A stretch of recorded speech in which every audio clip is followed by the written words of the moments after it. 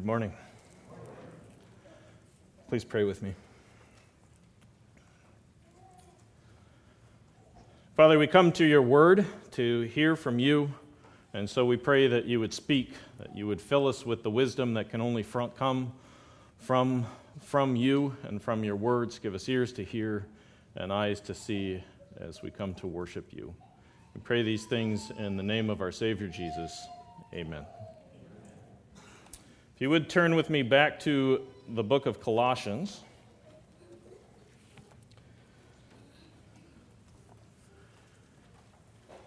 And I just want to make a few observations here.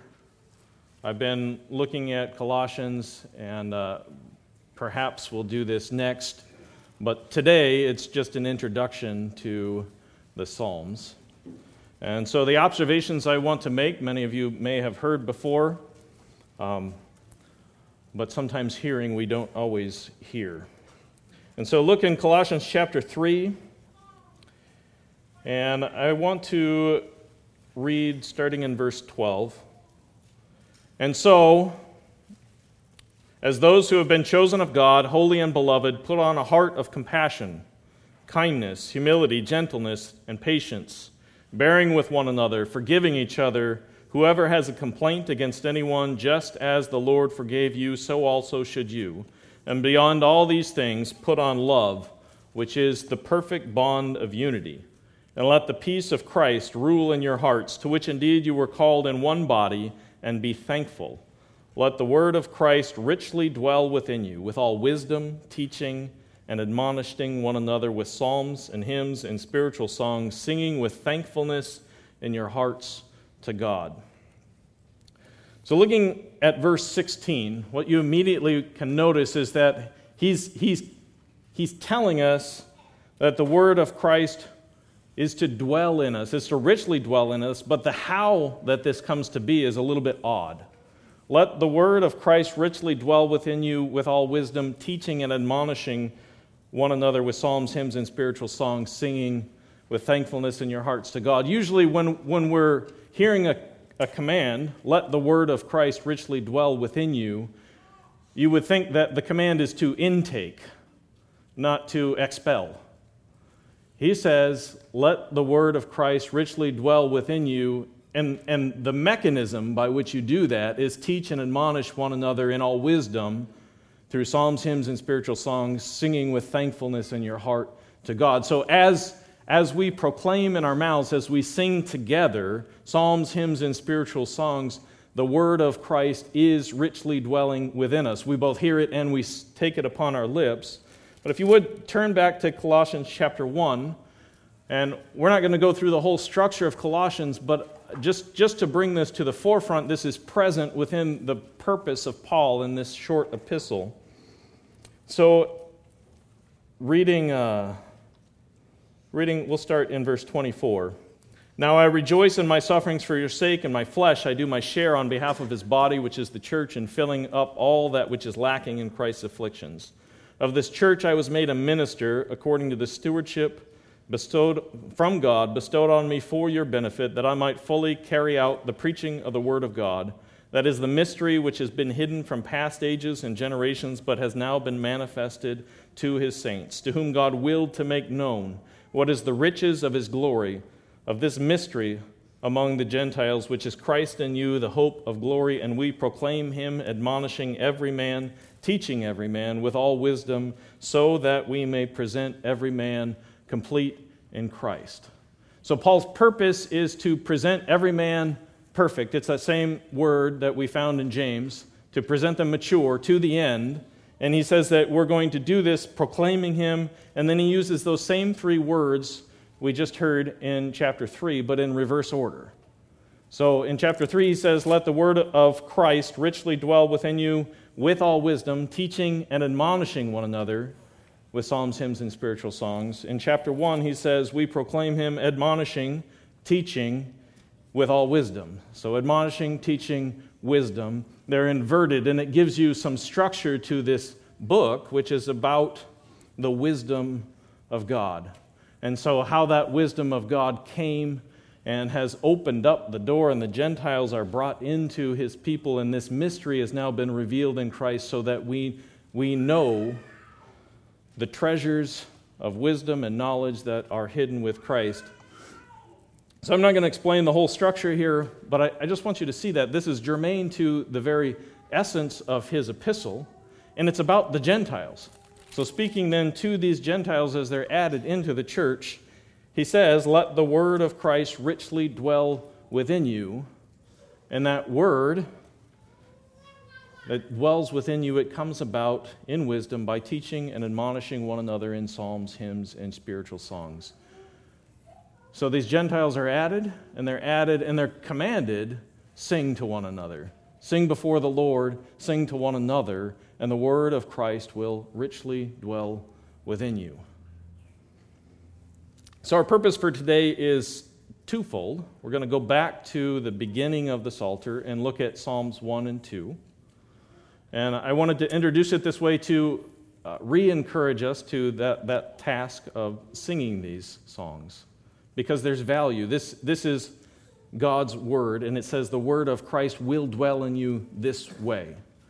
And so we're going to think about that as we look at the introduction to the Psalms in Psalm 1 and 2. So that's one part of our purpose. The other part is to introduce then Psalms and how they lead to thanksgiving. You'll notice here in Colossians chapter 3 that the end effect of this, in which the word of Christ richly dwells within you, you're teaching and admonishing one another with psalms, hymns, and spiritual songs, the way that occurs physically, you sing with thankfulness in your hearts. All of these songs then should cause us to well up with a song of thankfulness to God. So that's the end result of this singing. God's word dwells richly within us, and we, in singing it, are made to be thankful. Our hearts are bent towards thankfulness. So if you would now turn to the first psalm.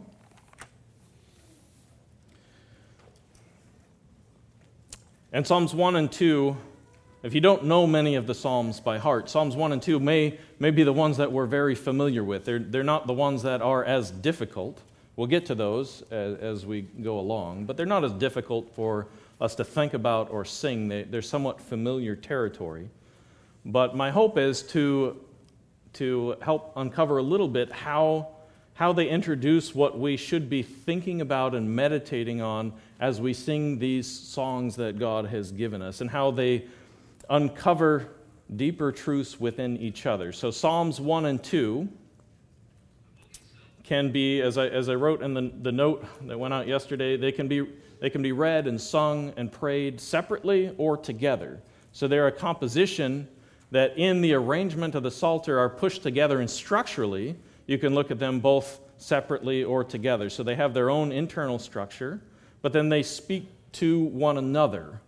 And as we meditate on those, as we sing them, those words come to mind, and there's new insights and wisdom that God breathes into us. And at least for me, I can give you with some testimony that doing that, those words then pop into your head through the day, and in ways that you don't expect. So I'll comment on that just a little bit, but I want to read through the two Psalms together, so hear them as a unit, and then we'll talk about them separately and how they speak to one another. So Psalm 1, how blessed is the man who does not walk in the counsel of the wicked, nor stand in the path of sinners, nor sit in the seat of scoffers. But his delight is in the law of Yahweh, and on his law he meditates day and night.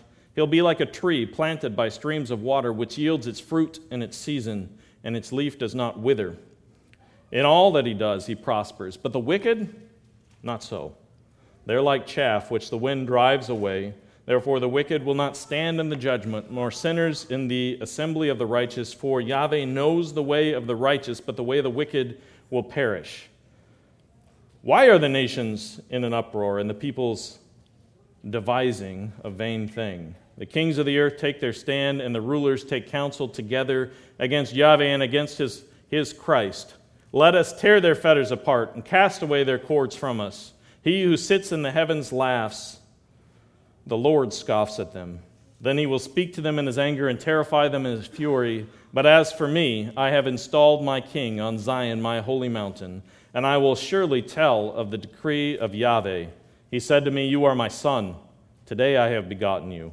Ask of me, and I will surely give the nations as your inheritance, the very ends of the earth as your possessions, and you shall break them with a rod of iron. You shall shatter them like a potsherd.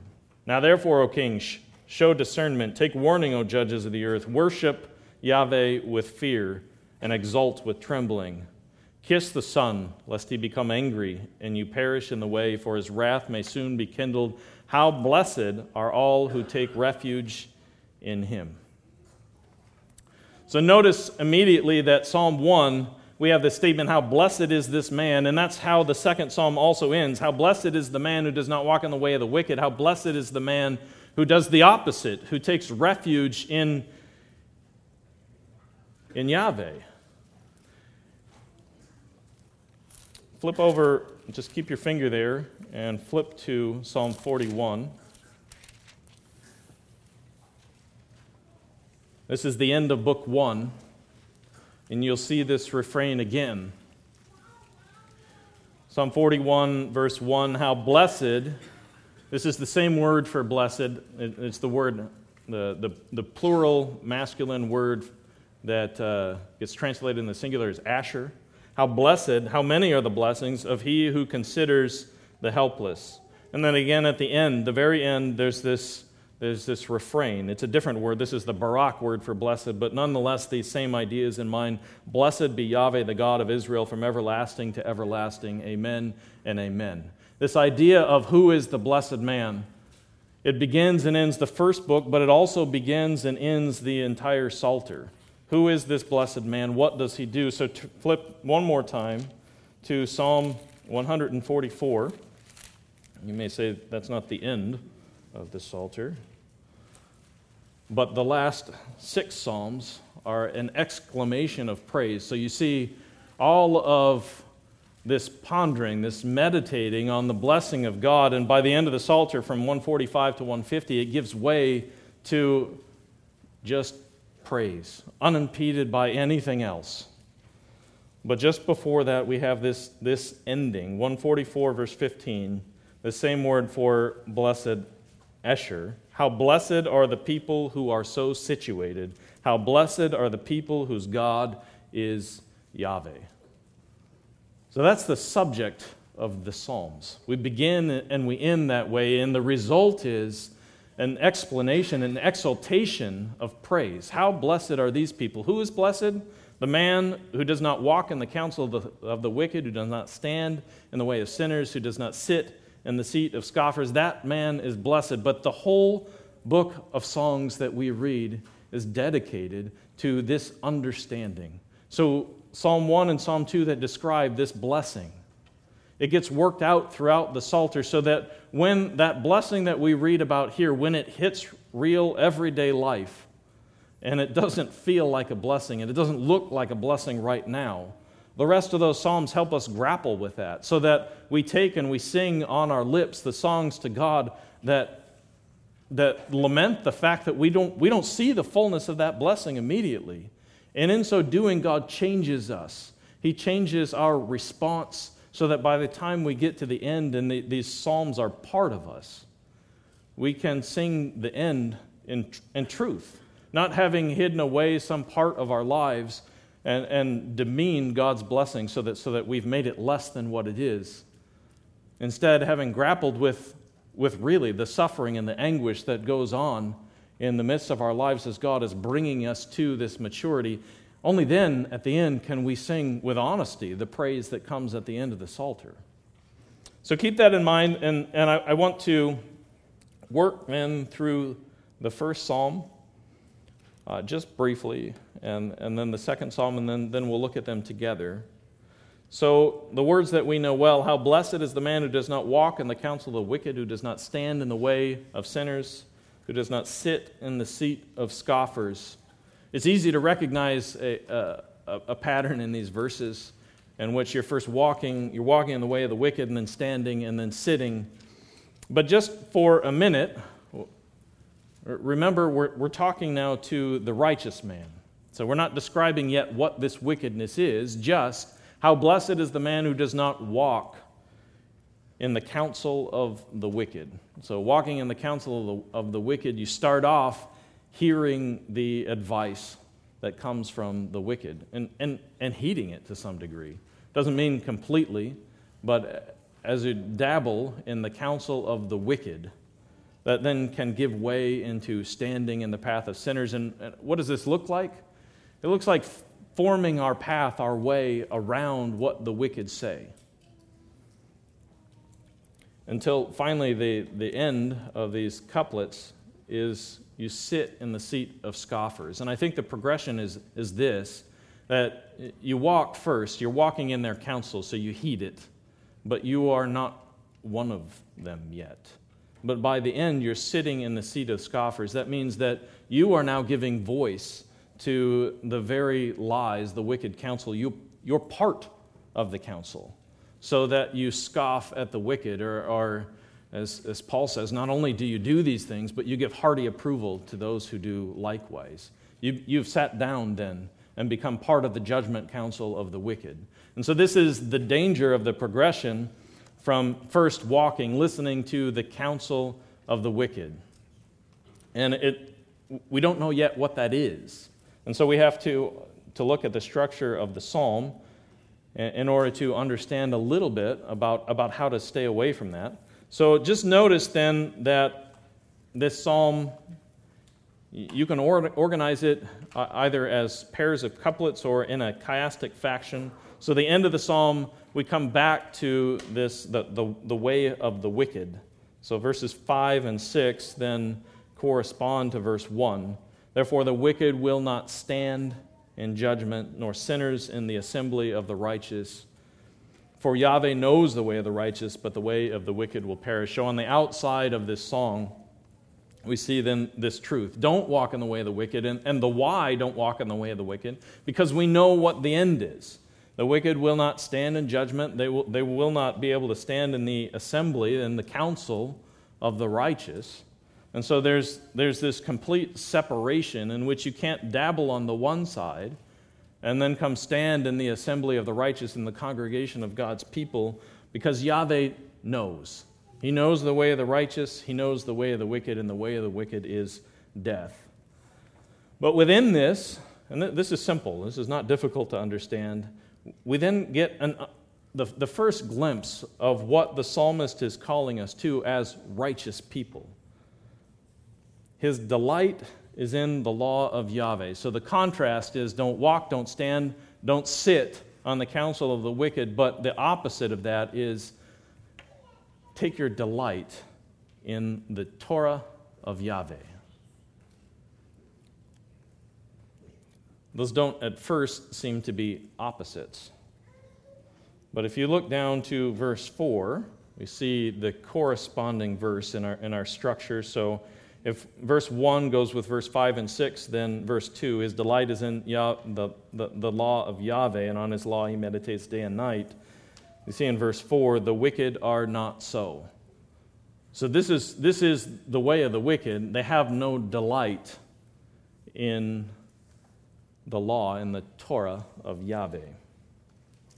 And because they have no delight in the Torah of Yahweh, they have no glory, they have no weight. They're like an empty husk that the Spirit comes and blows away. As soon as the wind comes, then they disappear. They're chaff in the wind. But the righteous, their delight is in the law of Yahweh, and on his law he meditates day and night. So we sing these songs, we're singing an expression of faith. This is true. This is true of the righteous, and it makes you grapple, well, do I fall in this category? Is my delight in the law of Yahweh, and on this law do I meditate day and night? The Psalter is set up for us in 5 books, and most people think that's on purpose, so that those 5 books they mirror the 5 books of the Torah. So we're given Genesis through Deuteronomy, the Torah, the law of God is given. And then in poetic form, it's given to us again in these songs that we memorize and we sing back. So this is our response. And so when we read these words, in his law, he meditates. It's both thinking backwards to Genesis through Deuteronomy, to the whole of God's word, but then even more specifically to the Psalms that are coming, the ones that should fill our mind and our lips. And he uses this word, on his law he meditates. It's not just the idea of silent pondering. The word has the connotation of utterance. So the other times that it's translated on the negative side as devising, hatching plans, or muttering or uttering or murmuring, so that you get this idea that the law of God is on your lips and it keeps coming out of them. Not silently, maybe softly. You lie in your bed and you're speaking to yourself.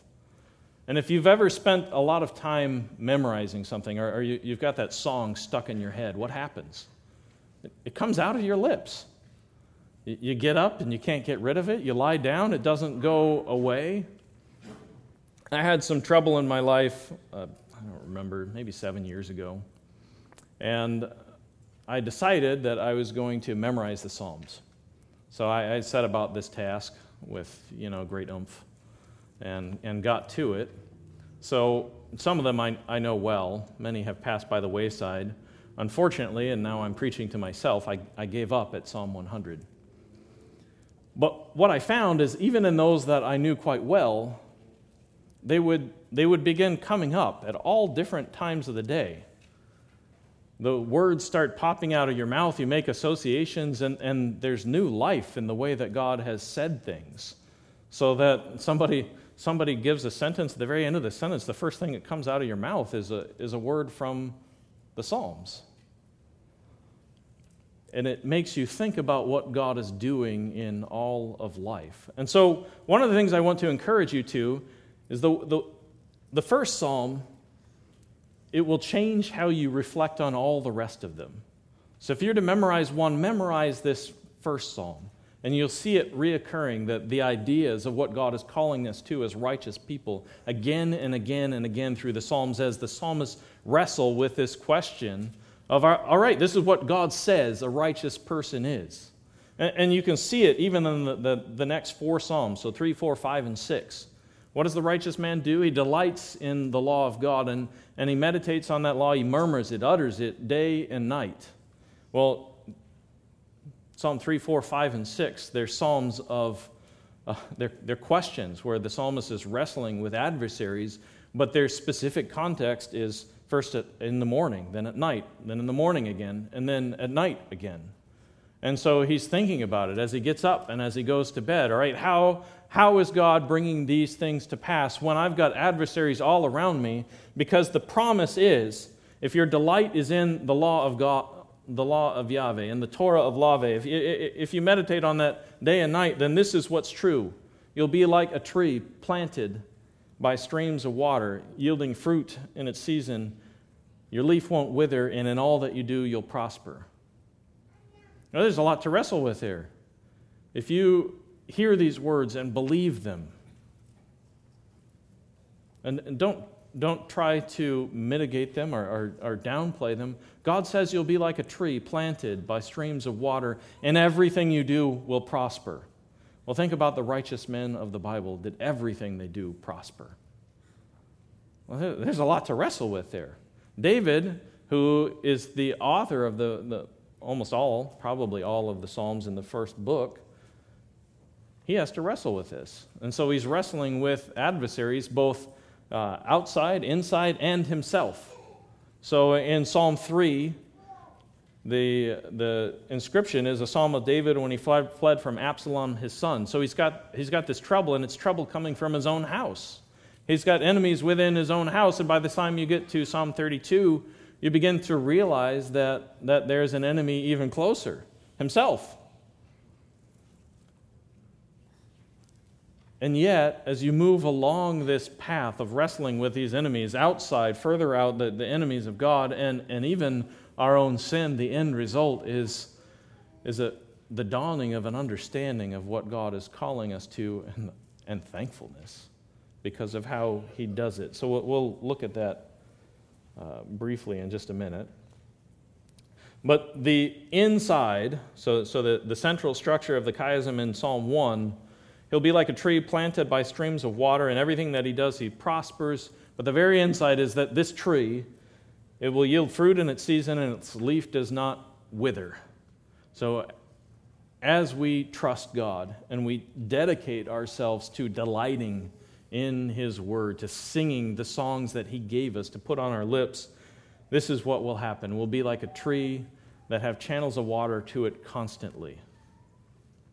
That water is His Word, and so the result is that the leaf never withers. It's not like Texas where there's a 5-month drought and everything dies unless you're willing to pay a $1,000 water bill. The water's there, and the leaf does not wither, and the fruit comes in its season. And this, as you read and meditate on the whole of God's Word, this image, of course, it doesn't begin and end in Psalm 1. This is a song that makes us think about what God is doing.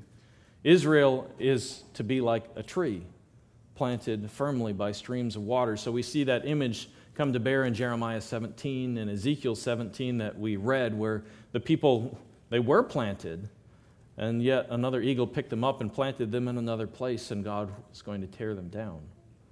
We see it come to fruition then at the end of the book of Ezekiel in chapter 47, where the water flows out of the new restored temple, and it becomes channels where there's a tree on both sides that says exactly these things. Its leaves do not wither, therefore the healing of the nations, and its fruit is there. 12 kinds built on both sides of the stream. So we see that this is not just about us personally, but about what God is doing in us as individuals and in the whole of His people. He's making them like a tree firmly planted with a continual stream of water, so that there's no season of dryness, of parchment where the leaves wither away.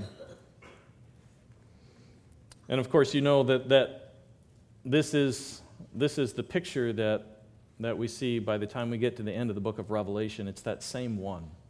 The tree is planted, God's people are made secure, they're established. His church is built, His word is proclaimed, and the kings come streaming into it. And if you read this psalm and meditate on it, how is God doing that? He's doing it as we delight in His law.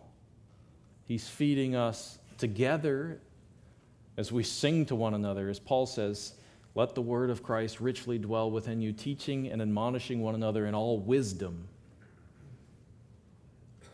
Singing psalms, hymns, and spiritual songs with thankfulness. He's filling us up with that wisdom so that we sing it and we listen to each other sing it, and it starts penetrating our lives, and it yields fruit. So we can spend a lot of time on this, but I want to look at how Psalm 2 gives life, how they're coupled together, and we can begin to think then about the richness of what God promises. So Psalm 2, it has a similar structure. But the first thing that you'll notice is that the first psalm, you're contrasting the way of the righteous and the way of the wicked, and it's very black and white. Yahweh knows the way of the righteous, but the way of the wicked will perish. And yet we don't yet know, based on that first song, what the wicked are doing. We know they don't delight in Yahweh's law, but we don't know what they're saying, what their counsel is. And so Psalm 2 immediately answers that question. Why are the nations in a rage? And the peoples... This is the same word in the first psalm that's translated meditate, that I told you means murmur or utter or speak. Here it's translated devising a vain thing. So what do they mutter to themselves when they get up in the morning and when they go to bed at night? They're muttering, how do we get out of these bonds. The kings of the earth take their stand, and the rulers take counsel together. You should hear the refrain of the same kind of language. What is the counsel of the wicked that you ought not to walk in? It's this. They're getting together and they're counseling against Yahweh and against His anointed one, the Messiah. And they say, let us tear their fetters apart and cast away their cords from us. Well, what does that mean in Psalm 1? The righteous one, his delight is in the law of Yahweh. That law is like a fetter. It's a cord that binds his people. But for those that are righteous, they delight in it. It's not an enslavement. It's a wonderful thing to sit under the instruction of the God who made the heavens and the earth, the one who saves us and bought us. But the rulers, the wicked, they counsel together, and their goal is to take down God's rule, to take away the fetters and the cords that bind us, the rule of law that God gives. And so they powwow together, they sit in judgment, they scoff at all those who are willing to subject themselves to the law of God, and their scoff is one that we hear today. Who would do that? What kind of fools would sit under this subjugation? Free yourselves. In verse 4, the psalmist is showing us that there is another counsel. He who sits in the heavens laughs, and Yahweh scoffs at them. So notice then the parallel to Psalm 1. There is a way of the wicked. They take counsel together. They're counseling against Yahweh and against His anointed. But Yahweh has His own counsel, and He's sitting down in the heavens, and in His counsel, He's mocking them. He is the scoffer. He looks at them, and they're nothing. And so there's an encouragement to us in this black and white picture of whose side do you want to be on, because Yahweh is sitting in the heavens laughing at these puny kings. And in the end, as He scoffs them, He too is going to speak. And He speaks to them in His anger. He terrifies them in His fury. And this is His message. As for me, I have installed my king on Zion, my holy hill, and I will surely tell of the decree of Yahweh. It's not the same word, but it's this idea then of the settlement, the statement, the law of Yahweh. I'm going to tell it, and this is it. I have planted my king on my holy hill, on Mount Zion. The one who sits in heaven doesn't stay in heaven. He sends and He sets His king very much on earth, on Zion, my holy hill. And He's going to say then, you are my son, today I have begotten you. Ask of me, and I'll give you the nations as your inheritance, and the ends of the earth as your possession. And so we see then the third part, this psalm is parallel, and at the beginning and the end they go together. And they're talking then about the way and the response of the wicked, but internally. In verses 4 through 9, we see then God's response. First God in the heavens, and then Yahweh sitting on the throne on earth. I'll tell of the decree of Yahweh. He said to me, you are my son. Today I have begotten you. Ask of me, and I'll surely give the nations as your inheritance, and the very ends of the earth as your possession. You'll break them with a rod of iron. You'll shatter them like earthenware. It should make us think then about what's happening in Psalm 1. Remember, the wicked are like chaff. The spirit wind comes and it blows them away. Here now God's anointed, the Messiah, the Christ, comes. He's planted like a tree beside channels of water. And all that He does, He prospers. And the result is God gives Him authority. And He breaks them with a rod of iron, and He crushes them into 1,000,000 pieces so that the wicked are brought to nothing. None of this is new to us. We know this story. The struggle is, where do we fit in it? We can come to the end. So why are the nations in an uproar and the peoples devising a vain thing? The kings of the earth take their stand and the rulers take counsel together. Well, what's the message to the rulers? If we find ourselves in the position of the kings and the rulers of the earth, having begun to walk on the way of the wicked, He has a message for us. Now therefore, O kings, show discernment. Take warning, O judges of the earth. Worship Yahweh with fear and exult with trembling. So humble yourselves. If we find ourselves in the position of walking in the counsel of the wicked, of standing in the way of sinners, of sitting in the seat of scoffers, we are those kings who have counseled together against Yahweh and His anointed to throw His bonds apart, and He has this message. Show discernment, be wise, humble yourself now, kiss the Son, lest he be angry at you, and you perish in the way. For his wrath may soon be kindled. How blessed are all who take refuge in him. So the response is, kiss the Son, lest he become angry and you perish in the way. And you should hear the same words that ended Psalm 1 and Psalm 2. Yahweh knows the way of the righteous, but the way of the wicked will perish. There's two ways. And here at the end, we have how God is bringing his justice to the earth. So all through history, we see this struggle. We see it in Job. We see it in the narratives of Genesis. This struggle of, well, is God going to keep his promise to the righteous? And here we see that God is bringing it to fruition through his anointed. He's planted him on earth. And on earth, he's going to dispense justice. And he will bring then to an end, to death, the way of the wicked. And so he says, while there's a moment, kiss the Son, exult with trembling, for his wrath may soon be kindled. And if you go through the work of taking these psalms and listening to them, read them side by side, sing them with the songs that come, what you hear is these same phrases, these same ideas coming back and back again, so that a song that we're uncomfortable with, that we've learned to sing here, is Psalm 6. In Psalm 6, he says, "O Yahweh, don't rebuke me in your anger, or chasten me in your wrath." Well, if we've heard and believed the message of the first two songs, we know that wrath may quickly come. It may be kindled at any moment, and so we have then this warning: be wise, be warned, kiss the Son, lest he be angry with you. And so the psalmist is doing just that. David's doing that. He's bowing down before God, and he's saying, oh God, don't be angry with me. Don't chasten me in your wrath. Stay your hand. And he's repenting. And you can see that exchange again and again as you work your way through these songs. But let's think for a minute. I've commented along the way structurally how the Psalms go together, how you see some of the language being fed from one to the other, so that when we think in Psalm 1 and we're honest, well, who is this righteous man that delights in the law of Yahweh? And we find that we come short, that David came short, that the wisest man came short, that if you think about Moses, it said he was the most, what's the word? Humble, yeah, in all the earth. Still, he came short. His wrath burst out, and he was not allowed to enter.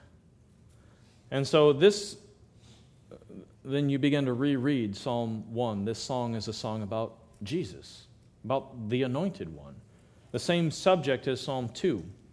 So how blessed is this man who does not walk in the counsel of the wicked, or stand in the path of sinners, or sit in the seat of scoffers, but his delight is in the law of Yahweh. Well, this is Jesus. He delights in the Torah of Yahweh. So when you see Jesus through the Gospels, what's he quoting? He's quoting the Psalms. He quotes the Psalms more than any other book. He's singing as he walks his way to the cross. And he too is wrestling. So that on the cross, as he speaks to God, what does he cry out? He cries out the lament of Psalm 22. It's on his lips. My God, why have you forsaken me? And so what happens as we take and read and meditate and sing these kinds of songs, we're free then to lament, to realize that the fullness of what God has promised is still in process. God is doing it. Or as the author of the Hebrews says, you don't yet see all of this when he's thinking about Psalm 8, but you do see Jesus, made a little lower than the angels, crowned with glory and honor. So we see him having walked on before. And what happens is, if we then read Psalm 1 back into Psalm 2, we can read ourselves in both of them. Because although we fall short, we are the ones who, by God's grace, heed the warning and humble ourselves before him. We kiss the Son, we do homage, and then we have we have this command, exult. Exult with trembling, because we are now one with Jesus. In Psalm 2, we don't have time to walk through all of the New Testament references, but they should sound familiar to us. The rulers take counsel together against Yahweh and against his anointed. This is quoted in Acts chapter 4, and Luke uses it to show us that Herod, that Pontius Pilate are those rulers. Not the only ones, but we see Jesus coming to his death. They've taken counsel against Yahweh and is against his anointed. And so we ought to take heart, because we've seen Psalm 2, which seemed impossible, come through the other side, where Jesus is put to death. And then in the next section, in which he says, "You are my son, today I have begotten you," we hear the reverberations in Jesus' baptism. But by the time we get to Acts chapter 13, if you would turn there with me, keep your finger in Psalm 2.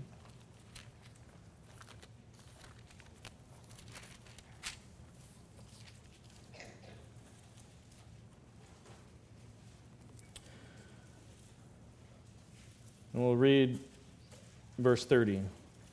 "But God raised him, Jesus, from the dead, and for many days he appeared to those who came up with him from Galilee to Jerusalem, the very ones who are now his witnesses to the people, and we preach to you the good news of the promise made to the fathers, that God has fulfilled this promise to our children, and that he raised up Jesus, as it is written in the second psalm."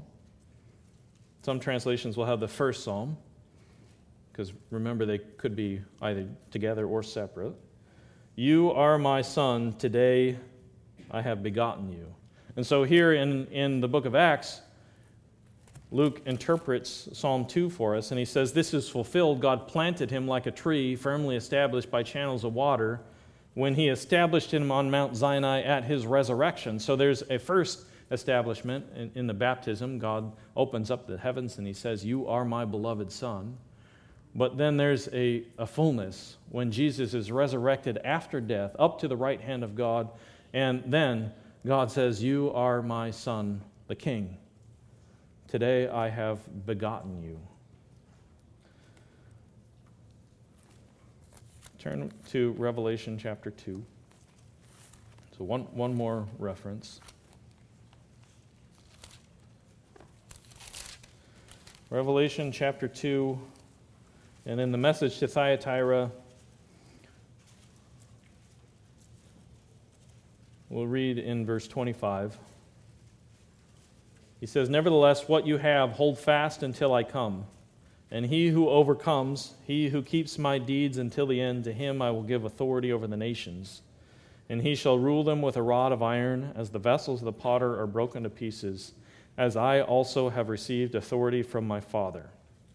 And I will give him the morning star. He who has an ear, let him hear what the Spirit says to the churches."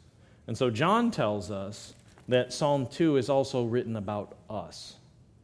Just the way that we can read Psalm 1 and we know it's written to us, for us, about us, that if we take our delight in the law of the Lord, and we have to wrestle with what that means, Psalm 2 also is about us.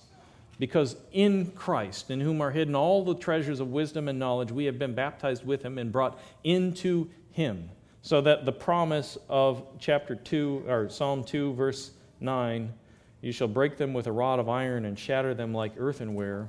Now that authority is given to his people in Revelation 2, verse 27. And that lends a whole new light on singing this song. It's a song of David when the kings were anointed, and most poignantly, it's a song about Jesus, but it's about us also with Jesus. And so when God says, when Yahweh speaks, and he says, "Ask of me, and I'll surely give the nations your inheritance." And Psalm 3 says, "Oh Yahweh, how many are my adversaries against me?" It's a response. This is a promise. All of these enemies have gathered together against God and against his anointed, and so David cries out, even when it's his own son, "Oh Yahweh, how many adversaries have gathered together against me. And he's responding to this promise, ask of me, and I will give you the nations as your inheritance. So it's written to David and it's written to us. And what happens as you meditate on these songs, as you murmur them, what you find is a truth that we already knew, that the throne of David and the throne of God become one by the end of his word, but we are brought into it.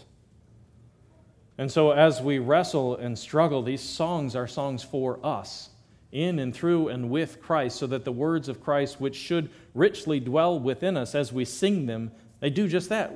We sing and they fill us up. And one of the things I've come to grapple with is we need to learn how to talk with God. And the Psalms, they give us the language to do that, in language that we wouldn't appropriate for ourselves. And yet when trouble comes and we have a song ready on our lips, oh Lord, chasten me not in your wrath, rebuke me not in your anger, because I know who the Son is, and I know that his wrath is quickly kindled. And so they help us to wrestle with God. And the end result of that, so what we're going to do in the next couple of weeks is look at the effects, what it means to be thankful in the Psalms.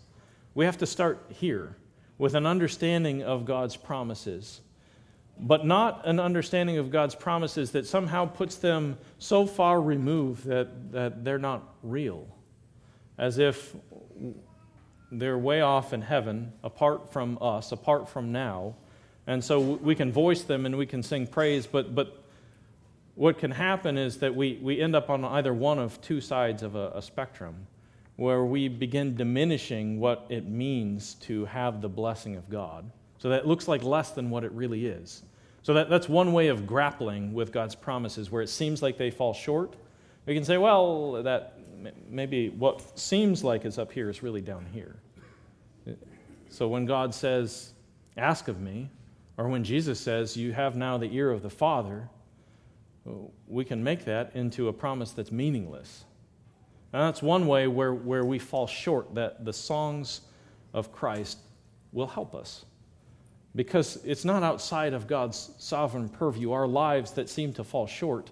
It's right juxtaposed within it, that we're going to struggle. And we can see in Jesus that struggle, well, that's part of the way in which he was brought and given this anointing, so that at the resurrection, God says, today I've begotten you. You are my son, ask of me. And so God is doing the same thing in us.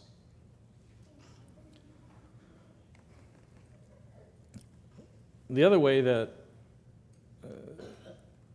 we can tend to fall, either by diminishing God's promises or by lying to ourselves about what's going on around us. And so you just don't think about it. Don't think about the struggle until all of a sudden one day it will burst out in anger or in apostasy, when we finally say, you know what, none of this is real at all. And you can see that in children whose lives are not very difficult, so that there's not necessarily a lot of the struggle that you see in these Psalms. And then when that adversity hits them in the face, then what do? If you don't know the songs, if you don't know the struggle that maybe is not yours right now, then we don't have the language or the thoughts to come to God and to lay it before him and say, this is what you said. This is what you promised, and to believe it wholeheartedly. And when we believe wholeheartedly, and yet we can still come to God with our trouble and call on him and demand, as the psalmists do, that he listens, then and only then do we see the fullness of what God is doing, and we can issue forth thanksgiving in fullness from the heart. Without denying the trouble, without denying the anguish or the pain, even brought by ourselves, our own children. But then, when we see what God is doing and the end that he's bringing through it, then we're filled with thankfulness. And by the end of the Psalms, that thankfulness gives way to the praise that we want to sing. All right, if you would, bow with me. Let's Let's pray. Come before God on high. Father, we thank you. We thank you that you have given us these songs to sing, to pray before you. We thank you that you hear them. And Lord, we thank you that we have a Savior, such a Savior, who has been made like us. He knows our weaknesses, and we can come to him and we come for mercy and help in time of need. And we thank you for the promise that you'll hear us. And Lord, we pray that you would make your word richly dwell within us, that you would have us with a ready word on our lips, with songs to sing to one another that, yes, are filled with anguish, but also in the end have thanksgiving and joy, because finally we can see what you're doing. Lord, we want to be those people that are known for and characterized by your word. Father, we pray these things in the name of our Savior Jesus. Amen.